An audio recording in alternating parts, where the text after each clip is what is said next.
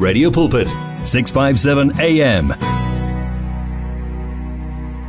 Well, it has just gone 11 o'clock. Good evening and welcome to it. This is the second hour of Tuesday's edition of Intimate Moments with me, Godfrey Mwabi, and of course we're going all the way until 12 midnight. So far so good, I believe, and we just have to keep on believing Him, to keep on trusting Him. There's 10 things, like I said, that I don't pray for anymore. There's 10 things that I don't even, waste my time worrying about them anymore. I've prayed about them for many years, and I feel it's enough now. Even when they come to me, it's like you are being bullied, and the bully doesn't bother you anymore. The only thing left for you is to knock that person, knock them off or knock them out. Knock them out. That's the right boxing word that I was looking for. So that's the only thing that is left. So he's been bothering you for a very long time. You've been praying. The solution is not in your prayer. The solution is in you. The solution is actually in your hands.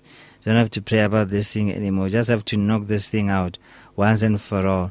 If you have a sword, you just have to cut its heads off once and for all. So yeah, sometimes you are at that stage where in your life, and yeah, we really need to look at certain things. Some things we just have to outgrow them.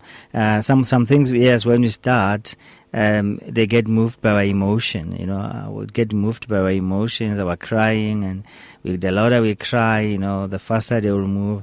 But certain things, they will just remain resolute and they won't budge.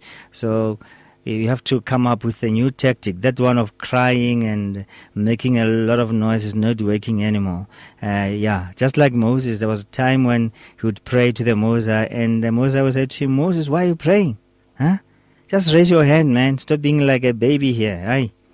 Go feel your matla, man. Just raise your hand. Raise the stick that you have, man. And then something will happen. But hey, that is not to say we should be independent from the Holy Spirit's, prompting and leadership. But like I said, sometimes He just gives you the word of wisdom to say, yes, this one, man, just knock this thing out. Well, and sometimes you don't have to do that. Sometimes you just have to speak to the mountain. Sometimes you have to go around the mountain. Sometimes you just have to climb the mountain and enjoy the beautiful view that the mountain can give you. And of course, that can happen through the presence of the Holy Spirit, who is the Spirit of wisdom, who actually helps us to do what we need to do in all areas of our lives at all the times of our lives. Marula brothers, worthy to be praised. It's here. Radio Pulpit's new website is live. You can tune in at radiopulpit.co.za and enjoy crystal clear sound with just a click of a button, or listen to our podcasts. Discover biblical truths in our daily devotionals and let our stories of hope inspire you. You can download our app on this new look, easy-to-use platform. Find your favorite program, get to know our presenters, and so much more at radiopulpit.co.za. Radio Pulpit, your daily companion. It's good for you as our listener to know about Radio Pulpit's activities. Or do you need advice in an area of your life?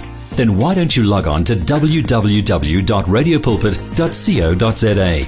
Here you can talk to us, listen to us via live audio streaming, and there is also other reading material for the soul. What are you waiting for? Visit the Radio Pulpit website right now, www.radiopulpit.co.za. Radio Pulpit, your daily companion.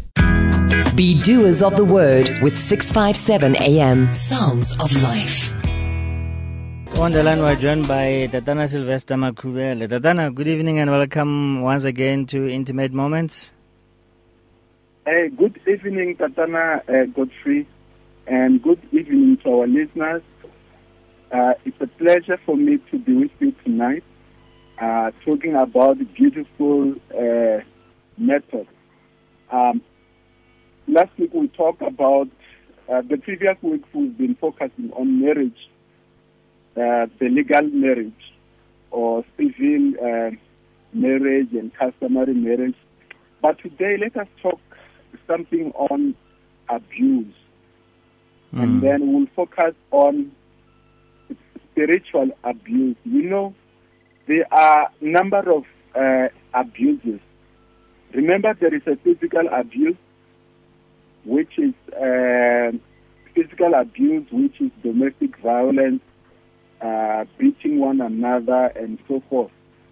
And we have sexual abuse, which is, includes rape and forced sex, and we also have psychological violence, psychological abuse, where you see people calling each other names. And we have, again, emotional abuse, financial abuse. And verbal. And all, yes, sir. Verbal abuse also, right? And verbal abuse also. Mm. So I think we'll get a chance to talk about all those abuses. But today we will focus on spiritual abuse. Mm. And I know that maybe one might be listening and having the same thoughts as mine. Is there something called spiritual abuse, though? There is, man of God, there is something that is called spiritual abuse. And we'll give examples about it.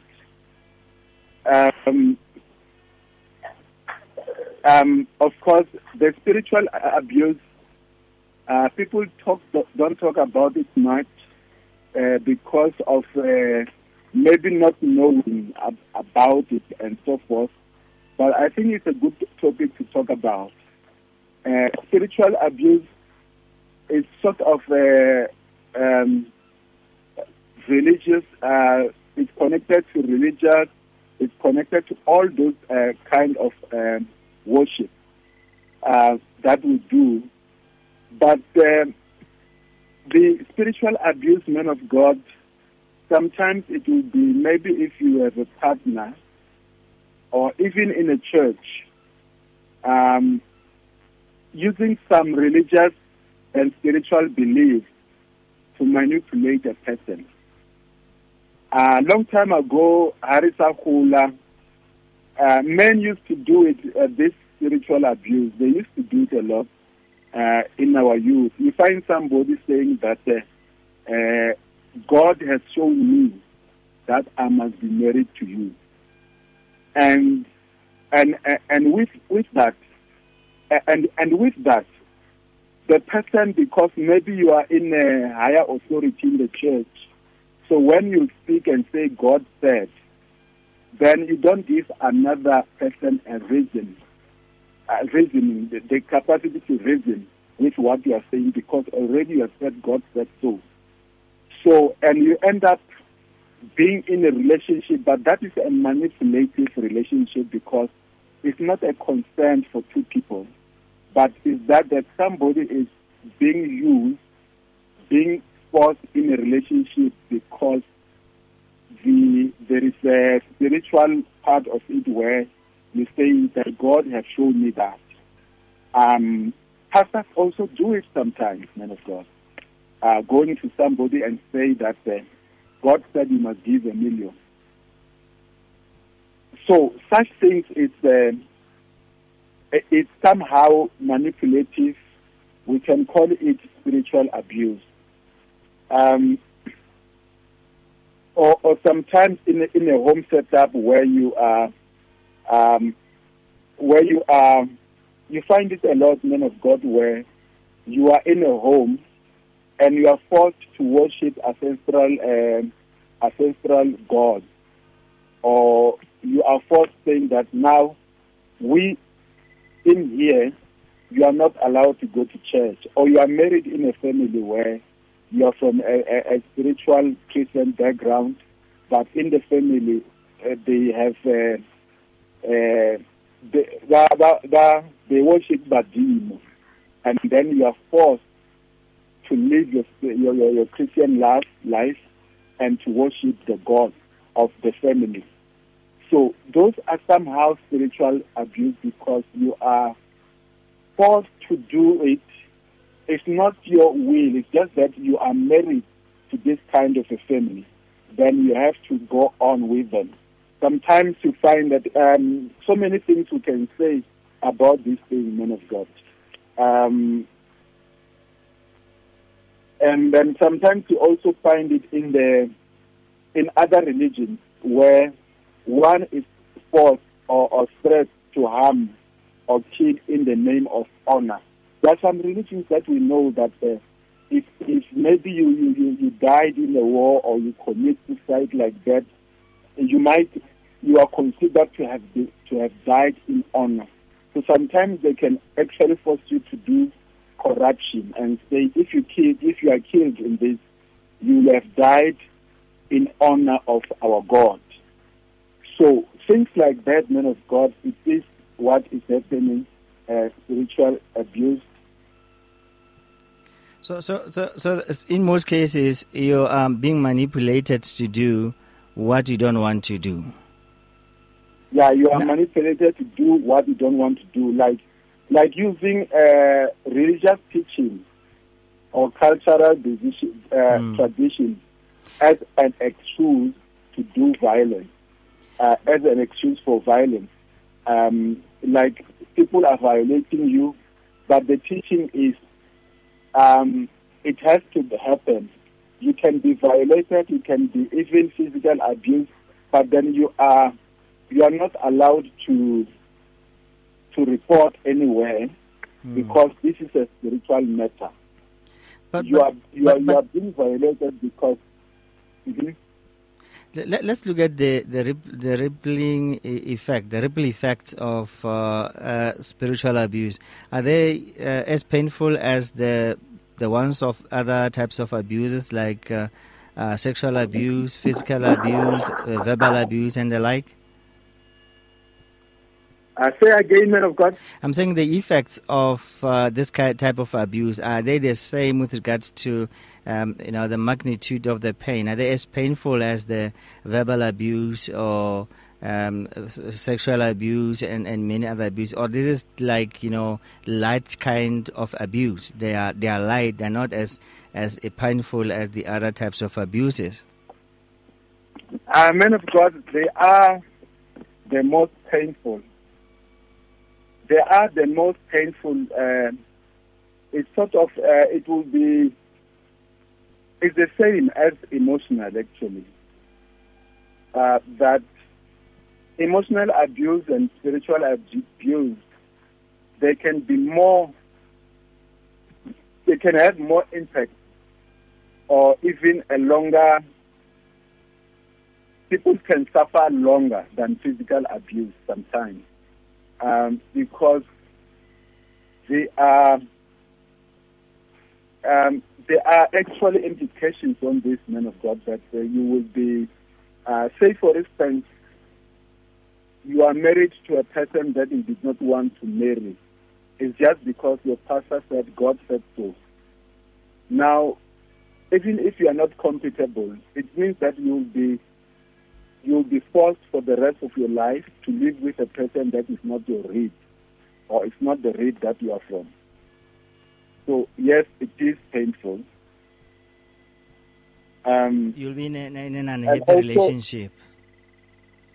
Man of God? You'll be in an unhappy relationship.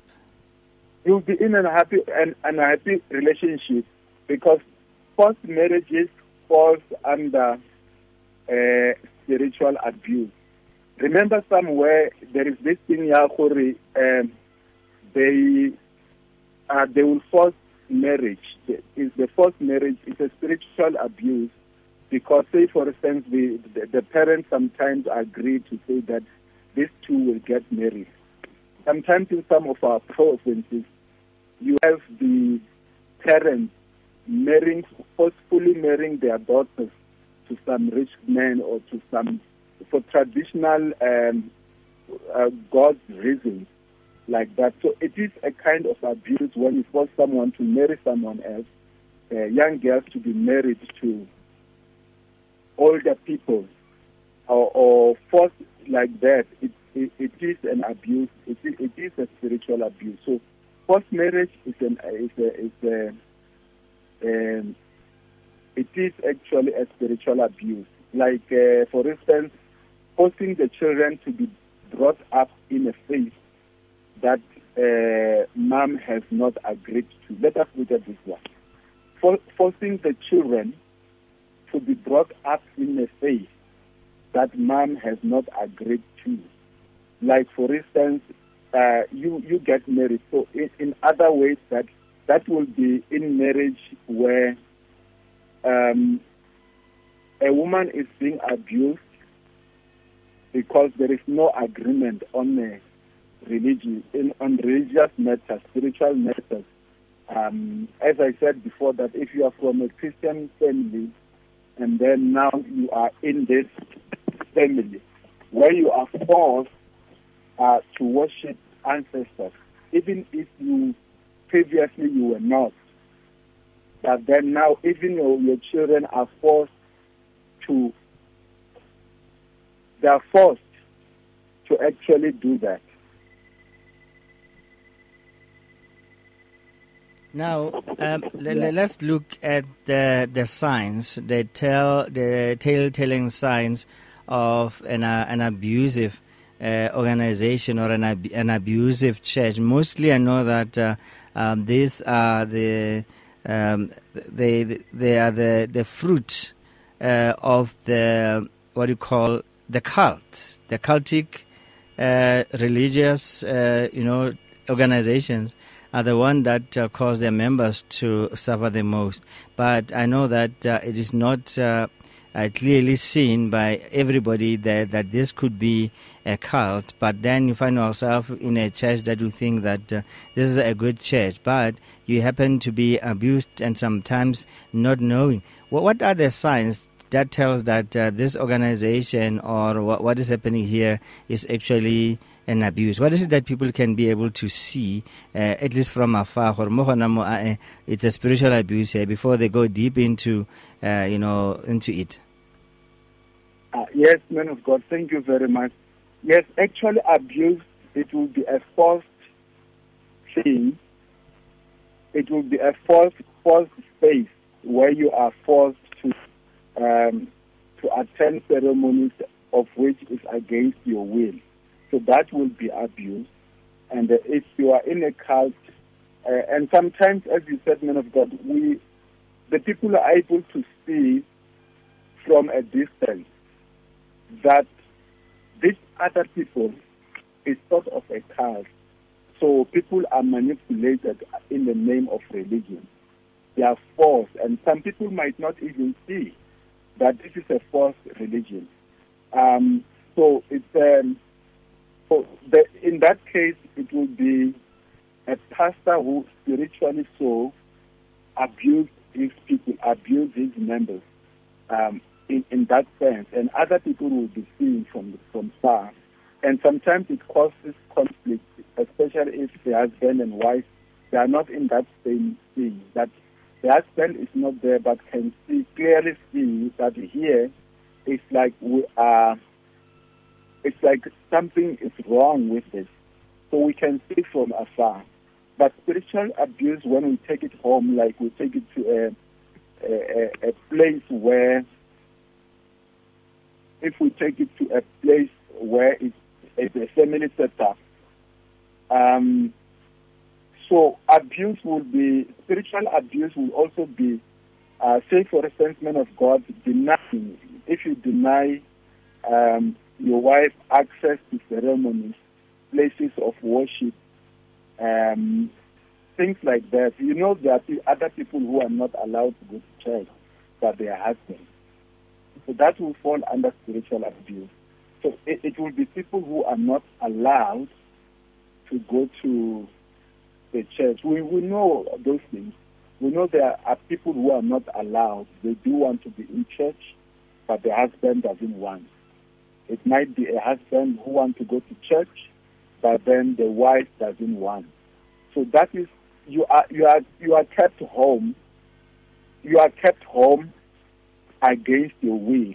You will be wanting to go to church, but then you are kept home against your will, that you can't go to church.